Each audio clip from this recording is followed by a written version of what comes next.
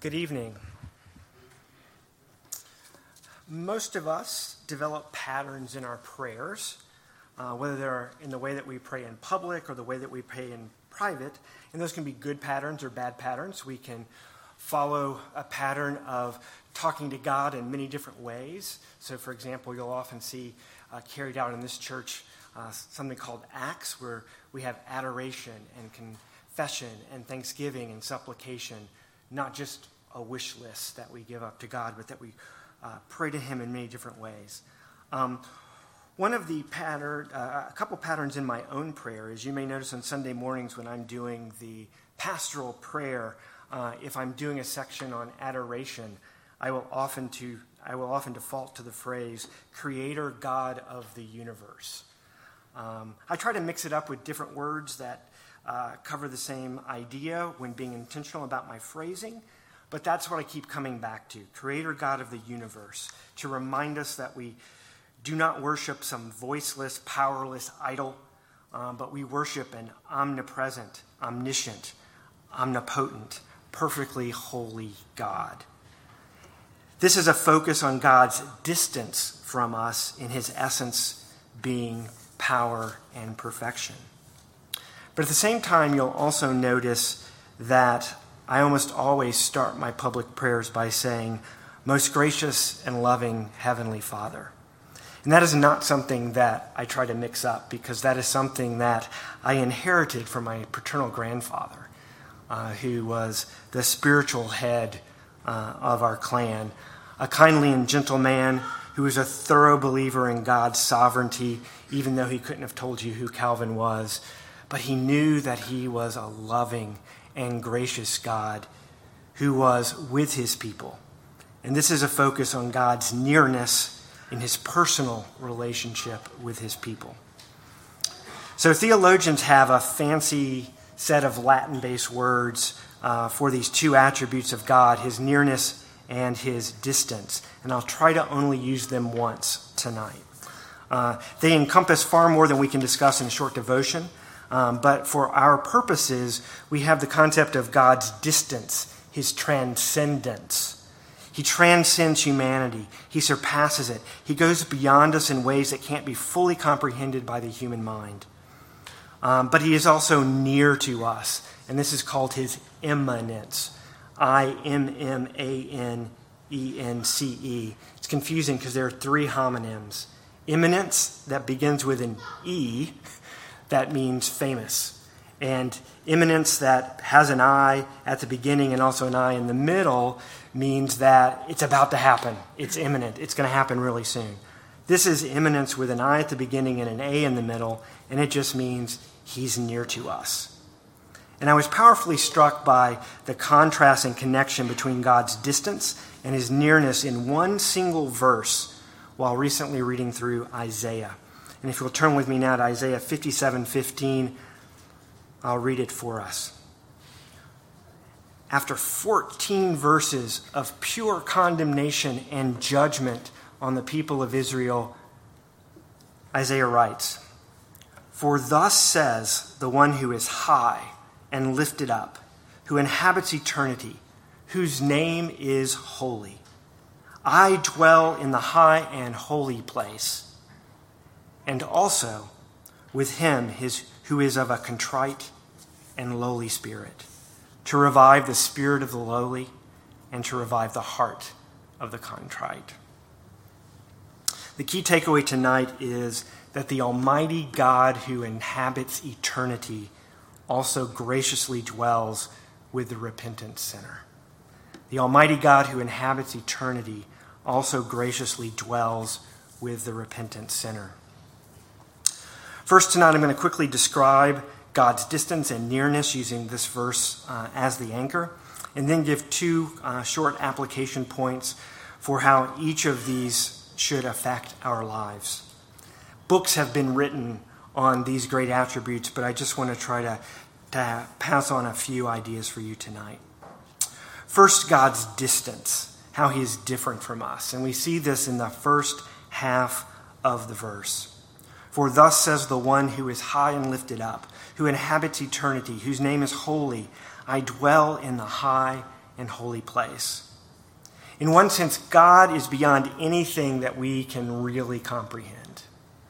He is high above us. He is exalted. He dwells beyond time. He dwells beyond physical place. He always has been, always will be. He's everywhere. His name, his very essence, is holiness, a concept which at its core has the idea of separation and distance, perfect purity and goodness beyond that what is obtainable by earthly means. And so he is so different and so distant from us in many ways.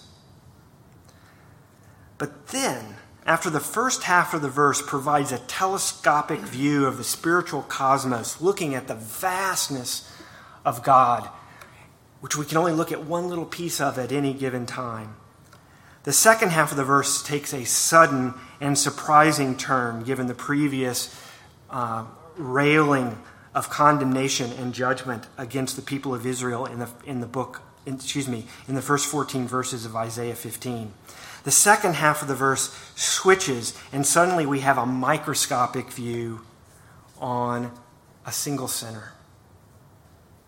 I dwell in the high and holy place, and also with him who is of a contrite and lowly spirit, to revive the spirit of the lowly and to revive the heart of the contrite. The same great and glorious God who is beyond us, who can't be comprehended, dwells with us, lives with us. More specifically, he dwells with the lowly, those who have absolutely nothing in themselves. He dwells with the contrite, those who are broken and repentant. He dwells, most importantly, with the lowly and contrite, not to condemn them or to defeat them or to destroy them, but to revive them, to give them life itself. Take what is dead, the human heart, and make it alive. And obviously, those of you who are here tonight are for the most part Christians, and you understand exactly how God has done this. He has done that through his son Jesus, who Isaiah calls Emmanuel. God dwells with us. And through the coming of Jesus Christ, who came and lived and died as a man, we are able to have access to this revived life that God gives us.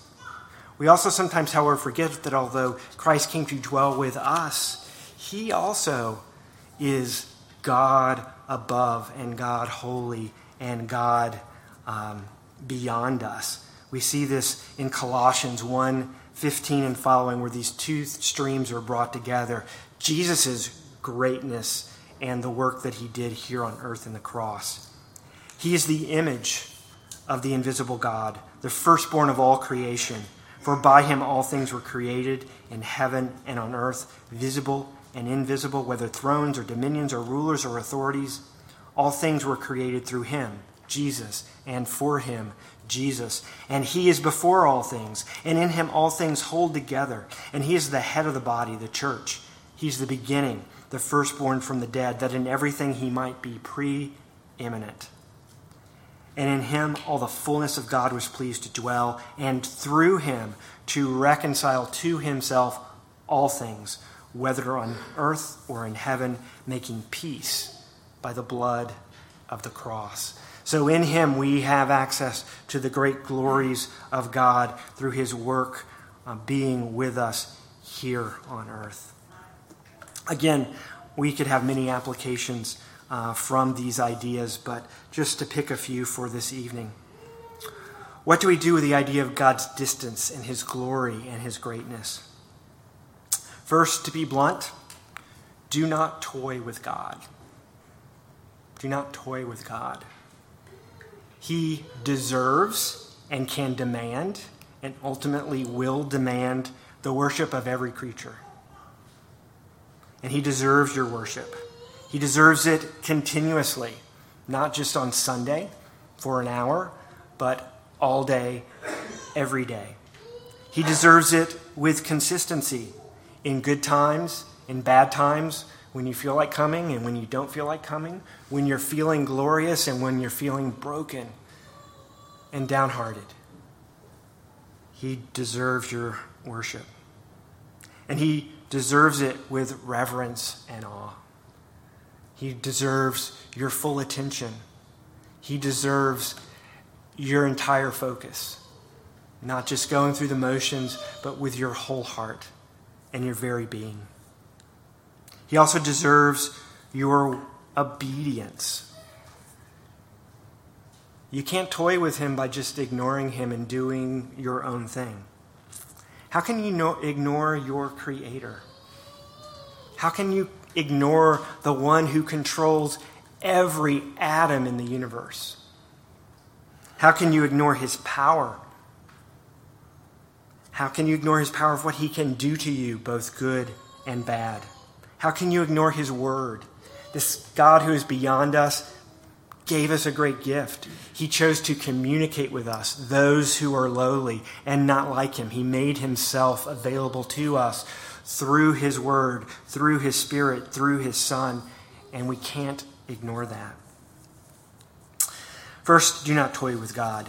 Secondly, accept that on this side of glory, you will not understand everything. You need to learn to accept the mystery and to be humble. You're not going to come to an understanding of every minute doctrine. You may come up with an idea, but you're not really going to come up with full understanding on this side of glory. There are going to be things you're just going to have to accept because God tells you, and it's God's right to tell you. And you need to be humble in that. When you're working with a Christian brother or sister, understand that you do not understand everything. You are not God. God is different from you.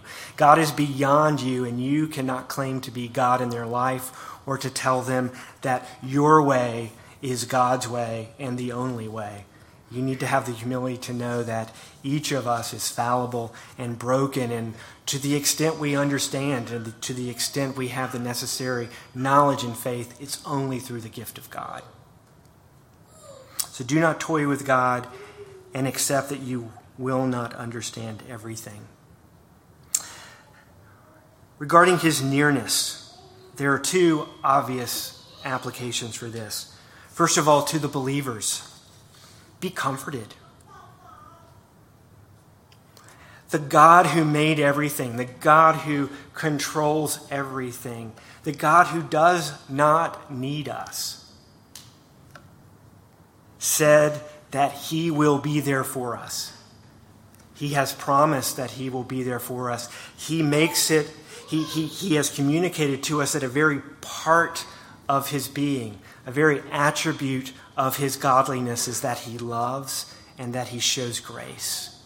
So as a believer, you should be able to live in that love and grace day by day, whether times are difficult or good, knowing that you are in his hands. You can't escape him. You don't have the power. He does. He will take care of you. You may not understand, going back to the first part, what's going on every day, but you need to trust that he has you and is caring for you. You need to have comfort and joy, as we see throughout Paul's letters repeatedly, even as he writes from jail to people who are under persecution.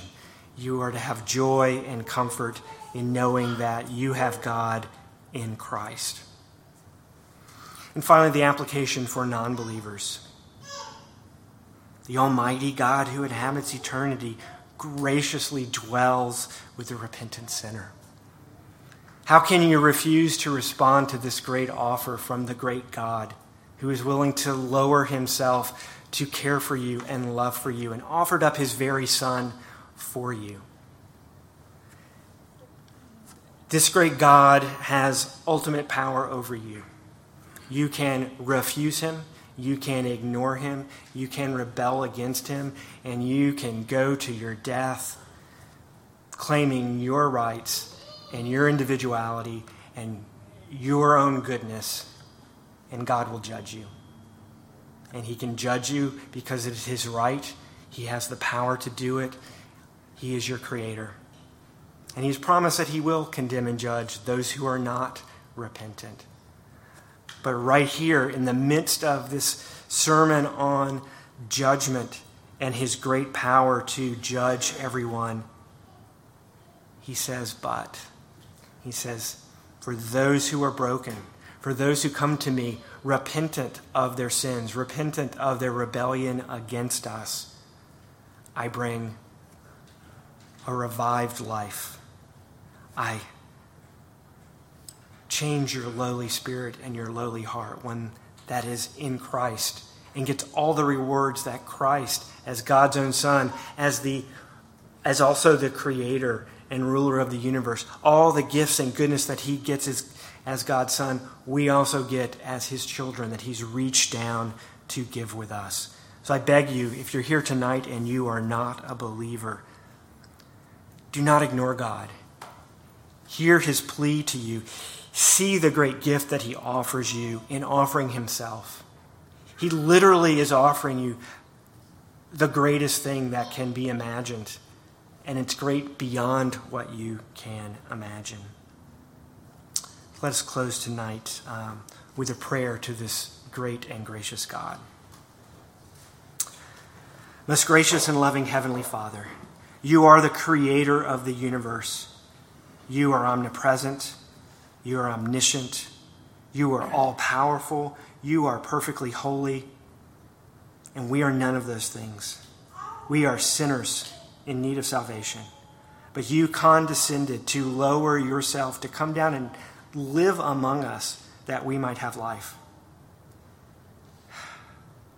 The grace and love that you have for your fallen and broken creatures is ultimately beyond our imagination.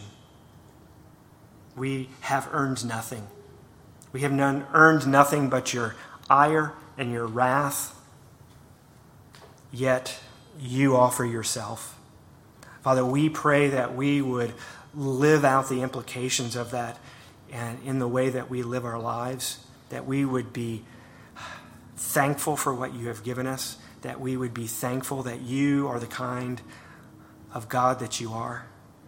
And Father, we pray that your word would go out and that many would be saved, that you would call many to be your very own and to take this gracious offer so that you could be gloried, that you could be glorified, that your name would be even further exalted because of your goodness and your greatness. And we pray all this in the name of our indwelling Savior, Jesus Christ. Amen.